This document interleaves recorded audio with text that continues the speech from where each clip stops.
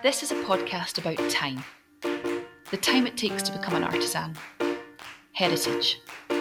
Saving to buy something you'll keep forever. Sustainability. Memories attached to clothing that you've loved and lived in. And the longevity of friendship. To us, the true definition of luxury. I'm Lynn Coleman. Join me and my friend and colleague Jill Brown as we chat about the components about what makes Scottish cashmere so special, why it's loved by people all around the globe, and why every design house has a Scottish mill in their little black book. In this section, I want to discuss the Holy Trinity. Three components collide when Scottish cashmere is created, ensuring its superior softness. They are the goat, the water, and the artisan. The glorious goat. The story of Scottish cashmere starts thousands of miles away from its bonny shores, beginning in the semi-nomadic pastorals of China and Mongolia. High in the mountain, one of the world's finest treasures can be found on the backs of nimble-footed goats. These incredible animals are covered with long fleece, and in winter months, as temperatures tumble as low as -40, the goats grow a downy underfleece so soft and so short that it's this undercoat which makes cashmere. Lightweight, yet ludicrously warm. As spring arrives to melt away the snow, the goats begin to molt. Herdsmen and their families start the painstaking task of combing the precious underfleece from their herd. The combing season lasts 3 to 4 weeks, producing small amounts per goat. It is from here that the fleece makes its way to Scotland to undertake its transformation. It's in the water. The marriage between Mongolian mountain goat and soft Scottish water is what makes Scottish cashmere the best in the world. If you think about it, processing one of the finest natural fibres on the planet with incredible water can only lead to uncompromised quality. It is the same water that has made the Scottish whisky industry inimitable. So too, Scottish cashmere has become a symbol of luxury and excellence due to the country's rich natural resource. The best fibres born out of the most extreme winter conditions in Mongolia are plunged into geologically gorgeous gallons of soft Scottish water up to 10 times in the cashmere process before transforming into this tactile product. Couple that with over 2 centuries worth of knitwear expertise, and it is completely comprehensible to see why every couture house has a Scottish cashmere manufacturer in their little black book. So, although it's true that you can make cashmere anywhere on earth, what makes Scottish cashmere so superior are the country's unique geographical components working together in harmony with the hair. The artisans. Since the 18th century, the tradition of weaving, warping, knitting and dyeing has been passed down from one generation of worker to the next. Through the dizzying heights of the cashmere trade in the 19th century, where over 1 million pieces of hosiery were being produced annually, to times of austerity when the industry declined as cheaper cashmere flooded the market, commitment to producing luxury garments that are made to last remained at the core of the Scottish textile industry. It was that commitment that resonated with designers and customers alike as we headed into the 21st century, resurrecting the sleeping giant. This artisanal intellectual property is woven into every ply, representing over 200 years of knowledge worth its weight in gold. Each craft person who handles the fabric is an expert in their field, many of them with over 25 years worth of their own time invested in the processing of cashmere. All of this is felt in the final product. Every element elevates the quality, creating ethereal clothing with endurance. Amazing. So we've got some goats to thank, but fundamentally it comes down to the fact that it's raining now. It always rains in Scotland. It's always teeming it down. And we are so anti the rain here, aren't we? But it has made us industry leaders, and also ruined a couple of pair of shoes of mine. Yes, I know those, you see, we're just talking there about luxury and quality, but you've got an amazing story about your Prada shoes. That must have been one of your first designer purchases, no? Yes, it was one of my first expensive pieces, but it was in the sale. You take the girl out of Glasgow, but you can't take the Glaswegian out of her. So no, it was in the sale. I bought a pair of gorgeous brown leather Prada high heels that had sequin applique all around the foot of it, and a wee teeny peep toe, and an elevated platform.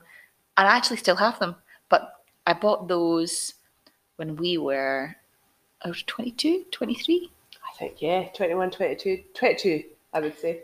And we're old now. And yes, I loved them and was wearing them. And I noticed that when I was wearing them, the sequins that had been stitched into the top half of the shoe were completely coming away, and it looked like there was an odd kind of gluing issue. So I took them back to Harvey Nichols and said, hey, is there anything that we can do? And I kid you not, the person turned around and she said, you wore those shoes outside in the rain? Like, yeah, they're leather shoes. Yes. And actually, they sent them back to Prada and they got them fixed. And that's why that's the truth. And I've had those shoes reheeled 3 times because I wear them. I used to wear them all the time. Now that I have children, I never wear. I was just going to say that you and your heels, like that is the biggest mark for me since you had your children. Yeah. Because I don't think I actually knew how tall you were. Yeah, I'm really short. And I had no idea, because I'm not really short. And I don't think I had any real idea until, I mean, even through your pregnancy with Gabriel. Yeah. You were in heels. I loved a heel. And then I remember coming to see after he was born and you had like Ked plimsolls on. Yeah. And I was like, oh, things have changed. Things have changed. And why do you only come up to my chin? Yeah, it's rubbish. That was the big lie of my 20s, that I was 5'9". Really not. Really not. But yeah, that was my my luxury. And Scottish water ruining my Italian leather shoes. Well, that's the lesson, isn't it? Is that Italians aren't weatherproof, aren't Scottish. So if you have a Scottish cashmere, at least then it's got a chance against the cold and the rain. It'll definitely keep you warm. But that's the lovely thing about the story of when I was writing this for the book.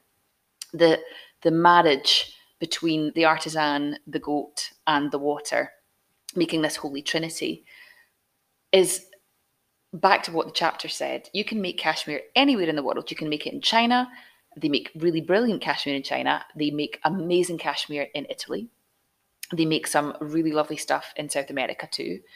But you can feel the difference because we lucked out and we live in this completely wet climate that is geographically soft, and that's the component that actually makes the difference. Though the water is really geographically soft, and you can taste it in whiskey, and you can feel it in our wool, and you can feel it across the wools. Cashmere is obviously a really super fine initial product, but you feel it in lamb's wool and stuff like that too. So explain, because there's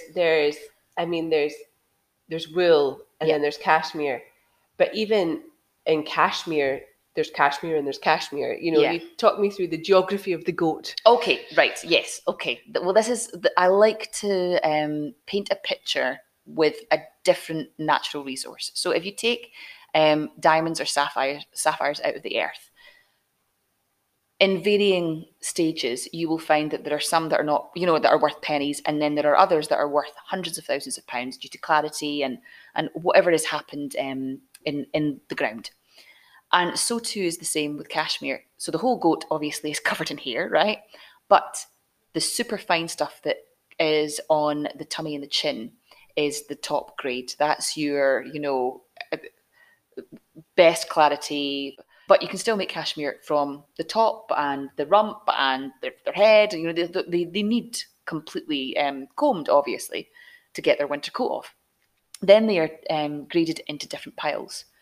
But the finest grade is the super downy, super, super warm fur from the tummy and the chin. And if you think about this, that mass on the body is very, very small.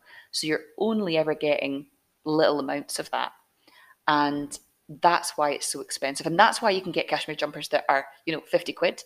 And that's why you get some cashmere jumpers that, can go up to £2,000. It's about the grade of your cashmere.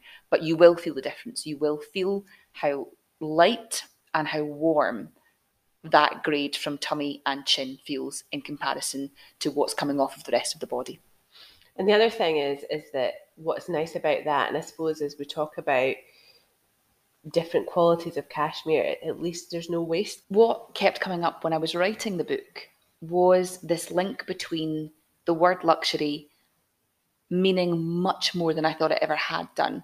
So taking it away from how much something cost to actually how something was being produced, the time it took, the expertise, what goes into the whole process. And that became about luxury to me. And it was really, really interesting because, you know, I touched on it when I was reading the book, that these artisans, some of them have 25 years worth of experience under their belt, right? And that goes into the whole weaving process. And that's been passed down by someone who taught them that for generations. That's over 200 years worth of knowledge. And that's only in one part of this story. Then you have to think about going back to the joke of us being the wettest place in the whole entire world, right? But when you think about the process of how our water happens, the rain, the clouds, the coming through the rocks to sit in the lochs, to then be processed through to the factories, so that it can then create the raw material, plunging the raw material, then so that it can be knitted. That shouldn't be something that's cheap, And that's something that we should be celebrating. And always, and that was something that I really adored the process of going through, that couture houses understood that and still understand that better than anybody else. And the end consumer, sometimes they get it, sometimes they don't. And I think that we suffer a lot, particularly in the UK. We're pretty bad for buying a lot often and cheaply. And what I would really encourage in people is to just take a stand back, because if you're buying something at the top end of your budget, you're not putting that in the bin. It's going nowhere. It's staying in your wardrobe, because you've invested in it. And you've invested in it not only with money, but you've saved up. So you've worked hard, right? You've banked that cash. Then you've looked for a product that you know that you want to stay with you. And that's really, really powerful when you think about how we stop this fast fashion backlash. And it was 2016 when I wrote this book. But one of the stats that came out from it was a Zero Waste Scotland statistic, which said in Scotland, so this is not a UK statistic, just in Scotland, we were binning £25 million worth of textiles, putting it in the bin a year. That's not sustainable. And I'm meaning that in every sense of its word. So if we can flip the coin over and say to ourselves, I'm going to buy something at the top end of my budget, whatever that top end is, then you know that it's going to stay in your wardrobe for a lot longer. And then something comes into play, which is my cost per wear analogy. And I used to write about this in my style columns for the Evening News, that when you buy something that's expensive and you wear it over and over and over again, whether that's, over a decade or over 40 years, you can get that cost per wear down to pounds and even pennies. Whereas if you're buying something really cheap and you're wearing it a couple of times, that cost per wear will then sit up at that 40, 50 quid mark. But when you're buying a luxury product that you take care of, it's not saving you money. That's why I would say to people, that's actually saving you money. I'm not, that was being frivolous and silly. But actually, when you weigh it up, would you put that thing that you spent a lot of money on in the bin? No, you wouldn't. But are you going to get rid of that dress? Well, that's the ironic thing, isn't it? Is that actually, up until very recently, the most expensive things I bought were things I wore to friends' weddings. Because heaven forbid that I wear the same thing to more than one wedding. So the cost of per wear there is sitting at £150, £200 because literally they've been worn once. Now I'm quite lucky in that what I do for a living, sometimes I get to go to black tie events, so those dresses maybe get worn twice. But still, whereas what should really be happening is I should have a couple of staple dresses that can be accessorize that go to weddings and actually buy things like, and I remember thinking my brother was mad, and my brother's younger than me and has definitely since his late teens, early 20s, always bought the most expensive jeans he could afford. Always. Mm-hmm. And he still has them. Now he's lucky because he's a man, they still fit him. But that idea that even he grasped that he would rather have had little but really good quality. And it's his favourite thing to get on at his wife and me too. Yeah. If we were to talk to our grandparents or our parents' grandparents, they would be horrified at how we consume. And this isn't something that just happened. You know, I think that we think of fast fashion as being something that's very new. It's not. You know, from the 60s, we were seeing brands like Biba, which I absolutely celebrate, who were giving women the opportunity to be able to express themselves and buy clothing at really affordable, fashionable clothing at really affordable prices, right? But then that had a trickling effect that turned into a huge tsunami that we are now facing as a crisis. You know, I've just said £25 million worth of textiles just in Scotland going in the bin. I couldn't even begin to think what the national figure is for that. And somewhere you have to start taking into accountability why we think that that's okay when things cost money to make. Now, a couple of years ago, when I was writing the column, I did. I took a test. I put myself through a process with a designer friend of mine who's called Carolyn Baxter, and I got her to teach me how to sew because I wanted to put my money where my mouth was. I was writing about clothing, but I had no idea how to make it or the processes of it all. And one thing that really struck me through the whole process was we were making a t-shirt, you know, like a simple shape, and you have to draw out the pattern for that. But before you draw out the pattern for that, you have to obviously do your measurements. So, you know, there's standard measurements, size 10, size 12, and whatever that is in centimeters. And then you grade up your pattern. So you can, you know, you can do that on a piece of paper or a piece of cardboard, and then you can use that pattern over and over again. So once you've drawn your pattern, that gets pushed aside, then you have to source your fabric and buy your fabric, whatever kind that you want. It could be, you know, a relatively cheap cotton, or it could be a really expensive silk, whatever it is that you want, right? But you have to source that and bring it to you. And that comes at a cost too. And somebody's had to make that fabric, right? So you're not making that fabric from scratch. Then you cut out the pattern using the fabric, and then you have to overlock it so that the threads don't disintegrate before you sew it. Now, anybody who's ever tried to sew in a straight line the first few times, it's impossible. It's really, really difficult to do that. So when you walk into a high street store or a supermarket and you see a t-shirt sitting there for £1.50 and you think that's normal, I'm here to tell you that I've tried that and it's impossible. I don't know how it is achievable because there is someone sewing that, there is someone pattern cutting that. That's not industrialized. That's not done by a machine. That has to be done by a human being. And that again comes back to luxury. The luxury of time, the luxury of taking care of people in this whole chain. You know, when you're buying clothing, you're feeding the families of the people that have produced it. It shouldn't be cheap and it shouldn't be throwaway. That's it, isn't it? And I think if you need that t-shirt and that's the price point you can shop at, absolutely buy the t-shirt. I think the problem is that people like you and I are doing our Tesco shop or whatever as the shop. We're in this, we pop into Primark for a look at what's available, and there's something there in the sale, and you buy it just because it's £1. Mm-hmm. I don't need a t-shirt. I've got several t-shirts, and the ones I like the most are the ones I've had the longest because they're the softest. Oh, speaking of the ones that you like the most, well, remember that t-shirt that years ago that we bought? It was in a sale, but that was your first. You were talking to me about one of my first designer pieces in my Prada shoes. One of your first investment pieces was a McQueen t-shirt, wasn't it? It was a very beautiful McQueen sort of, it's like an oversized vest, this amazing grey with a clown, a really terrifying McQueen clown on it with gorgeous sort of drop armpits. And it's a vest, but it's the sexiest vest in the world.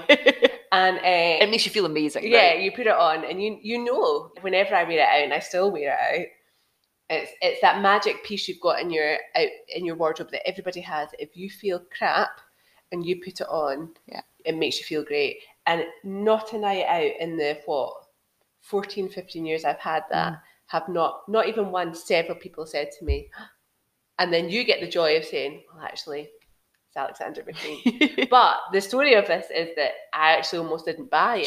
She almost didn't buy it. We were shopping together, and I was aggressively, I wouldn't say bullyingly, I was aggressively like, you need to, it looked amazing on her. It was so beautiful. When your friend, being a stylist and a fashion writer, I love that clothes can make someone feel amazing. And when Jill tried this on, I could see what it was doing to her. It made her look incredible and feel fantastic. And so for me, that's a win-win. That's like, get that, it'll be in your wardrobe forever. And there's a sentimentality attached to it, isn't there? In that, I've lived all over the world. It's been with me all over the world. When I go away, we were just talking before we started recording about, I went on a work trip to New York, where I was there for 2 weeks, and I knew I would need stuff that I could dress. It's been on all my adventures with me. It was right at the sort of very top of my budget as this 22-year-old radio producer in Edinburgh. And I think now, if I had not taken that opportunity to buy it, because it's still in my wardrobe, still in my life, and I'm 36. Yeah. But it's that perfect example of what you just said about that cost per wear. Like, that must now be in the pennies section of a cost per wear. But beyond that monetary cost, it's just that feeling you get from it, and what you feel, what it means to me, having been on these adventures around the world with me. And it's just something I would never not have in my wardrobe. And I can't ever think of a time where what'll happen. I'll have to go to somebody else, I think, because that's the thing about luxury, and that the name attached to it, it becomes so much more than the item itself as well. It becomes your story. Yeah. And there's a lovely saying about the blood and sweat that has been poured into the fabric that you wear. And those are real memories. And that is the definition, all that time that you've invested. And yes, it's nerve-wracking to outlay, a lot financially. But because of that, that's one of the reasons in the early days that you haven't given it up. Instead of thinking, oh, well, I can just, that can go because blah, whatever, it doesn't matter. But when you invest at the top end of your budget and you really think about a cost per wear, then it opens up into a completely different category in your wardrobe and your life. And it means that you're not doing the frivolous thing in your wardrobe. And I would really encourage that in people. And the cost per wear thing is a very, very real thing. When I took the jumpers into House of Fraser at the same time as the book, so I had 6 cashmere jumpers, and one of them was a really, really super soft cable knit that came in grey and in cream. And I'll give you a little tip. If you are buying cashmere, things that are cream and white will tend to be softer because the dyeing process actually makes the fabric a little bit harder. And it wears out over time. The lighter the fabric, the softer it is, the darker the fabric, the more hard wearing it will be. So this woman at the time was holding and looking at the cream one and then touching the grey one to see what the difference was, and then she came back to the cream one. House of Frasers had done an amazing thing for me. I was a very young designer. I'd worked as a press person with them.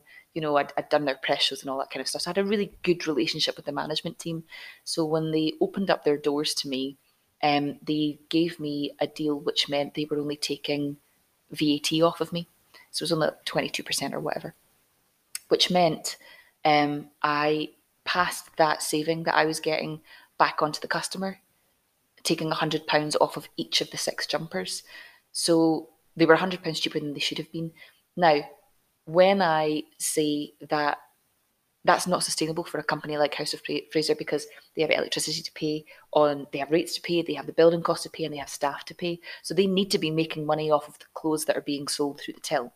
But anyway, I was only there for a short period selling a capsule, and it was for a much bigger thing that we were doing. But I was watching this woman, and I like to be on the shop floor because it was, again, part of a process as being a fashion journalist that I'd never seen before. And I watched this woman flip the price tag over and literally bounce a foot off of the price tag. And I knew what that meant. I wasn't an idiot. And I approached her and I said, listen, I hope you don't think that this is weird. I'm actually the designer.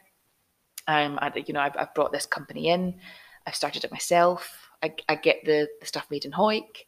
And it took her through the story, and she said, no, I'm really aware of that. I was reading about it on the swing tag. And she said, I love Scottish cashmere. And I said, can I ask why you bounced off? And she said, it's just so expensive. It's just so expensive.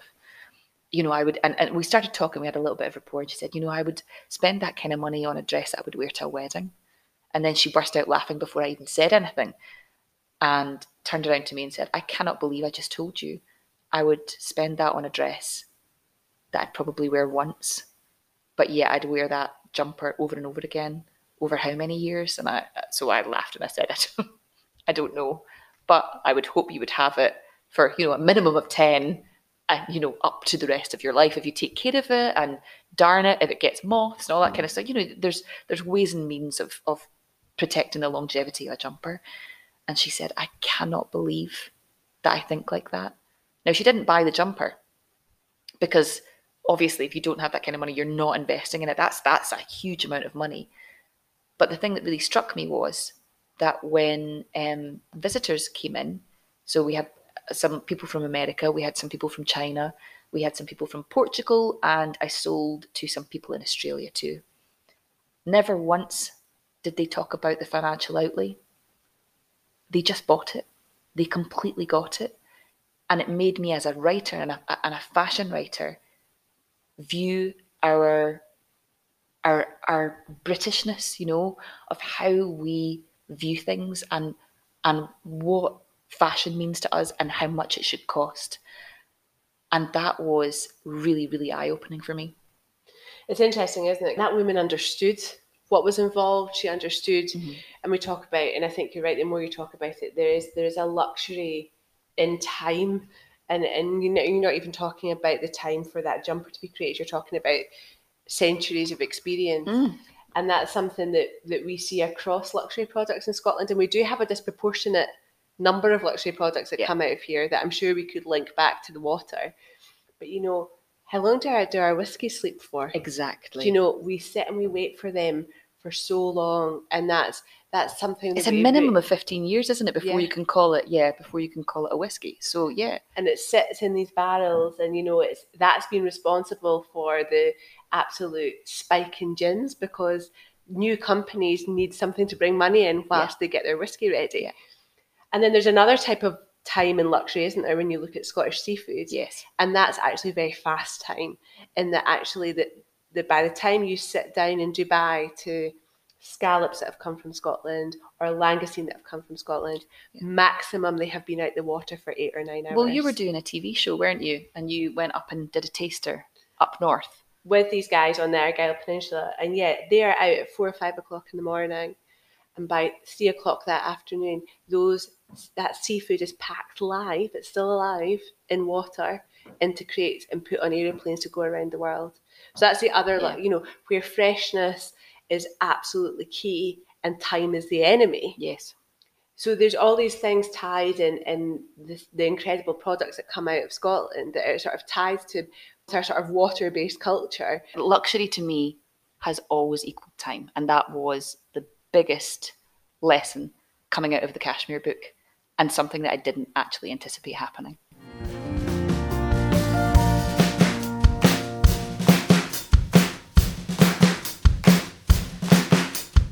On the next podcast, I'm going to be delving into our first mill. And these people have worn for, listen to this, Chanel, Hermes, Dior, and Yves Saint Laurent. It's Barry knitwear.